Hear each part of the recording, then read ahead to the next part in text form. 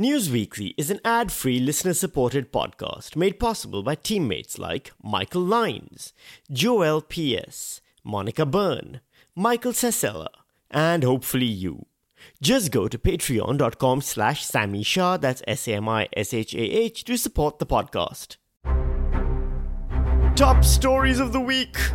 Scott Morrison is told he's been a bad boy by Parliament.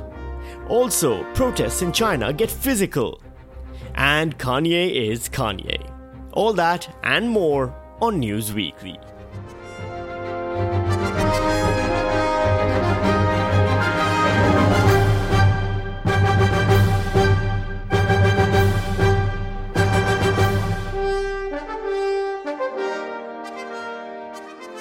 Hello, I'm Sammy Shah and welcome to News Weekly, where we punch the news in the headlines weekly. Is censure another name for massage news now? Former Prime Minister Scott Morrison has achieved many firsts in his long career. He was the first Prime Minister to serve a full term in 15 years, the first Prime Minister to not hold a hose, and now the first Prime Minister to be censured by Parliament. It's quite an achievement for the former Prime Minister, former Health Minister, former Finance Minister, former Industries Minister, former Home Affairs Minister, and former Treasurer. So what does it mean to be censured? Well, nothing, really. Like all punishments in politics, you basically get told off by your opponents. Your own side stands by you and supports your every action, and you continue to get paid the same amount you were going to get paid the day before and the day after. For politicians, that's the worst they can ever expect to suffer for doing something wrong. For the sake of theatre, though, they have to act like it's a big deal, or we'll all notice how it really isn't. So here's everyone acting like it's a big deal. Here's Labour MP Tony Burke acting like the censure is a big deal. You cannot have responsible government if you don't know what people are responsible for. Here's current Prime Minister Anthony Albanese acting like the censure is a big deal. He just doesn't get it, the former Prime Minister.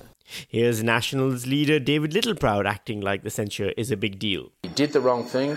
He breached confidence in the institutions that the Australian people should have faith and trust in. And here's Scott Morrison really not giving a shit about pretending like the censure is a big deal at all. I have no intention now, Mr. Speaker, of submitting to the political intimidation of this government using its numbers in this place to impose its retribution on a political opponent. Basically, all that's being done is he's being told he did a bad thing and he can't even say, yes, I did a bad thing for the sake of saying it. Had I been asked about these matters at the time, at the numerous press conferences I held, I would have responded truthfully about the arrangements. So there you go. It's not Morrison's fault he assigned himself to ministries in secret without telling anyone. It's our fault for not asking him if he'd assigned himself to secret ministries. The thing is, Morrison was asked about the ministries. Back when it was first discovered and everyone thought he'd only signed himself on to 3 and not 6, he was a guest on Sydney's Radio 2GB and was asked by Ben Fordham, "Are there any other portfolios that you assumed any control over?" Not to my recollection, Ben. I'm pursuing that. So health, finance, resources.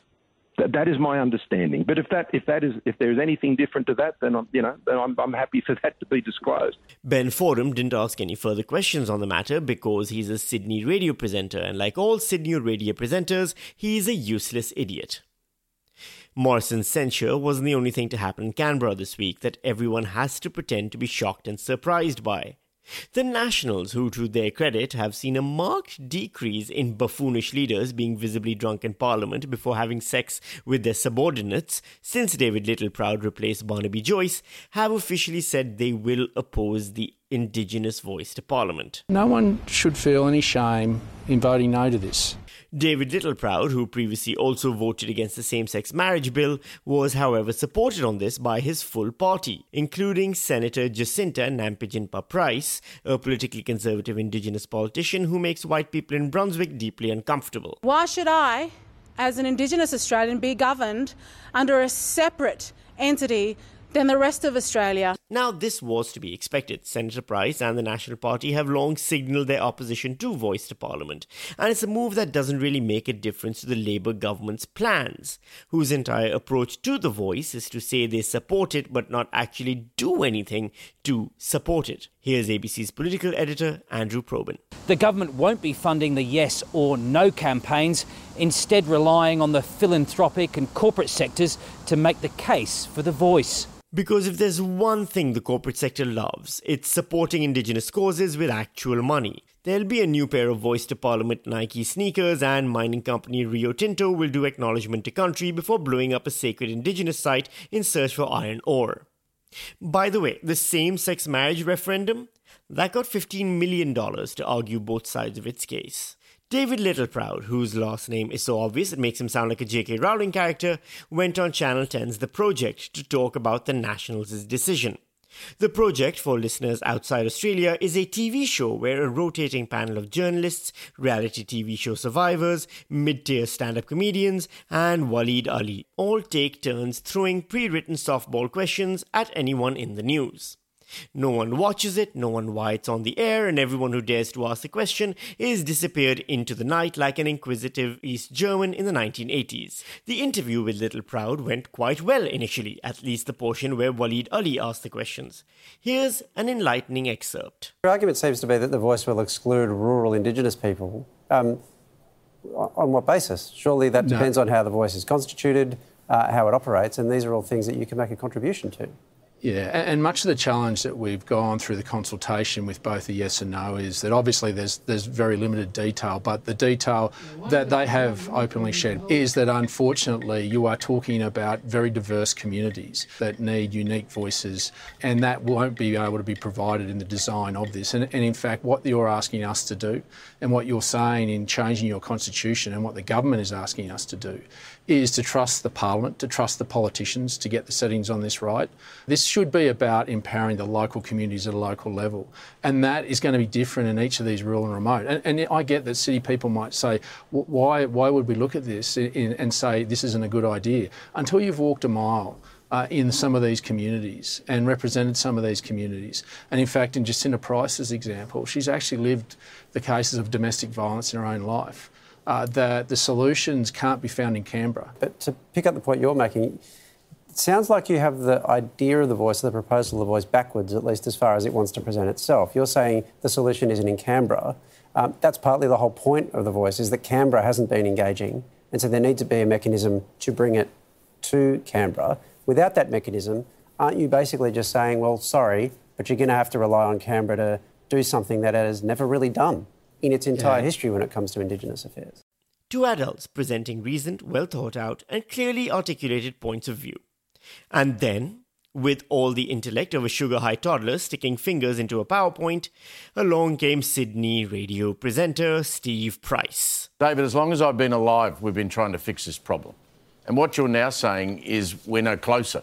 You've been in governments for years where we were trying to fix that problem. No one ever fixes it. This is the problem. You've got people out there abusing drugs. You've got domestic violence. It shouldn't be happening. But what's your solution? You're saying go out and fix it in the local community. We've tried that and it hasn't worked. OK, Steve Price says this has been a problem as long as he's been alive, and he was born in 1955. And Indigenous Australians weren't even considered part of the population of the Commonwealth until 1967. So the problem, if the problem is the treatment of Indigenous Australians as equal citizens by the government and its laws, didn't even start until Steve Price was about to discover the joys of puberty. And that problem isn't since he was born, it was since the idea of Australia was born. And it's not like Indigenous Australians were declared equal citizens under the law in the 1967 referendum, then everything's been amazing since then.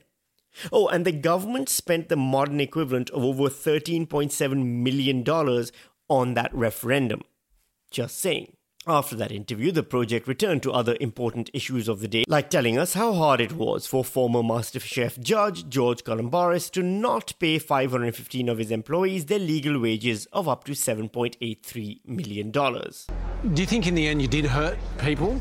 Well, look, you know, technically we owned up, we paid up. Yeah. We made that decision. We could have not said nothing, but that's not my style. Apparently, his style was to not pay people their salaries, and that went out of style fast. It's a 7-minute interview with Calombaris, and not one single underpaid employee appears in the story. George Calombaris' new TV show debuted on Channel 10, the same channel that features The Project. Little trouble in Big China news now. Move over protests in Iran. There's a new protest movement against an authoritarian regime that we can all watch helplessly and do nothing to support, but damn it, I hope it keeps going in town. People in major cities across China are sick of the COVID-0 policy, which has seen harsh restrictions still applied across the country, and they're taking to the streets to demand a change. There's a crackdown taking place in China. Police are being deployed in many cities because at the weekend, widespread protests erupted over strict COVID rules. I think we should go back to normal. We should go back to normal lives.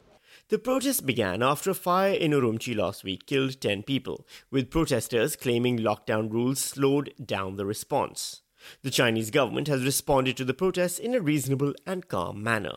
This footage is Shanghai. It was filmed by the BBC's Edward Lawrence, who later was beaten by police and held for several hours. Call the consulate now. With the protests showing no signs of abating, the Chinese Communist Party has figured out just who to blame. Forces with ulterior motives have used social media to link the fire to the zero COVID policy, but the local government has combated these rumours and smears. In Iran, it's US and Israel. In China, it's forces with ulterior motives. The most amazing part is the creative ways protesters are finding to avoid prosecution for protesting. They're basically doing the most Chinese things possible. Protesters, angry about the country's strict COVID measures, are holding up empty sheets of paper to avoid arrest or run afoul of China's censorship laws. Elsewhere, they chanted for more PCR tests. An obvious joke, but a clever way to avoid explicit defiance. In Beijing, students got creative by raising signs showing an equation created by physicist Alexander Friedman, whose surname is pronounced similarly to free man. They're literally holding papers with physics equations written on them as signs of protest. Meanwhile, the best that Melbourne protesters could come up with was Dictator Dan. Racism in the royal family news now. Just kidding, no one cares about the royal fucking family. Instead, let's turn to American royalty with What Are Ye Saying news now. Kanye West's fast collapse into the depths of batshit craziness has been both public and unsurprising. The first signs were in 2009 when he interrupted Taylor Swift at the MTV Video Music Awards to tell her she didn't deserve the award she'd just been given. I'm really happy for you. I'm gonna let you finish. But Beyonce had one of the best videos of all time. Then, in 2009, after debuting a line of sneakers at Paris Fashion Week, he changed his name to Martin Louis the King Jr. Martin Louis the King Jr. Address me as such. He then never mentioned that name change again. In 2018, after a 2-year hiatus, he released a song called Lift Yourself, which, well, here you go. Boop-de-doo-scoop, scoop-de-dee-whoop, whoop-de-scoop-de-poop. That's the same year he came out in support of Donald Trump and then said this about slavery. When you hear about slavery for 400 years, that sounds like a choice. So what do you do after you've gone full Douglas Murray? Well, you go full Alex Jones. I could say anti-Semitic things and Adidas can't drop me. Now what? Now what? Kanye then put that theory to the test by tweeting that he was going to go, quote, DEFCON 3 on Jews. Adidas quickly sprang into action 6 days later after Jewish groups around the world protested and dropped Kanye West. Adidas saying in part today it, quote, does not tolerate anti-Semitism and any other sort of hate speech. Ye's recent comments and actions have been unacceptable, hateful, and dangerous, and they violate the company's values. Which is pretty crazy when you consider that Adidas was founded by two brothers who joined the Nazi Party way earlier than they needed to, loved Hitler, became the official shoes for the Nazi athletic teams, and even turned their shoe factories into munitions factories during the Second World War. And if getting so anti-Semitic that Adidas can't support him wasn't enough, then Kanye got so anti-Semitic that Alex Jones started looking like the rational guy in the room. Kanye, or Ye as he prefers to be known, went on Alex Jones's podcast in a full face mask that was basically a giant sock. And then what ensued was 3 hours of the most American content since the last time the USA bombed a third world country for its national resources. Alex Jones is an agent of evil. He should be taken off the air. He's the devil because he doesn't want you to take 4 shots. Adam, sorry. I didn't mean to say that. Alex, Netanyahu, what do you have to say? It was bad. It was bad for Trump to meet with Nick and Ye. Okay. I had no idea your voice is going to sound like that, Netanyahu. I just heard about this guy 2 weeks ago since like the tweet, and I thought he had a funny name. In case this the last time you ever hear from me. Well, look. I'm glad you guys are here, and we can sit here and upset. All I'm telling you is, do you guys realize that the British government created Hitler? But I don't blame Jews in general for that. And there is a much larger eugenics, transhumanist, scientific elite agenda that's playing off. What about abortion? It's 50% of black deaths. Swear to God, it's in my stack. If I hadn't moved it off the desk, I could pull it right up for you. Why did I have you move it off the desk, Alex? Because it's cluttered. I'm not bitching. We're going to have Netanyahu step out for a second, okay, Alex? Oh, he's going to go? I'm leaving for now until it's another meeting, and then I'm going to say something. All right. You're not only an artist, you're a comedian. But Nick, that's what I'm getting at here is that is that it was a it doesn't even matter. There's fluoride in the water killing us all. They're injecting us with GMO. I don't think Hitler was a good guy. I get the Hugo Boss uniforms, amazing. But I mean, just because you're in love with the design, you're a designer. Can we just kind of say like you like the uniforms, but that's about it? There's a lot of things that I love about Hitler. A lot of things.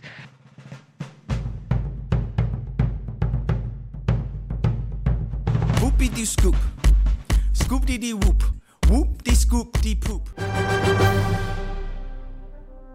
That's it for this week's edition of News Weekly. If you like the podcast, please head over to iTunes and leave a review, give it a 5-star rating. That stuff really helps with the podcast rankings overall and how many times other people get to see it, or just tell your friends to listen to it. Otherwise, I'll see you right back here next week on News Weekly, where I punch the news in the headlines weekly.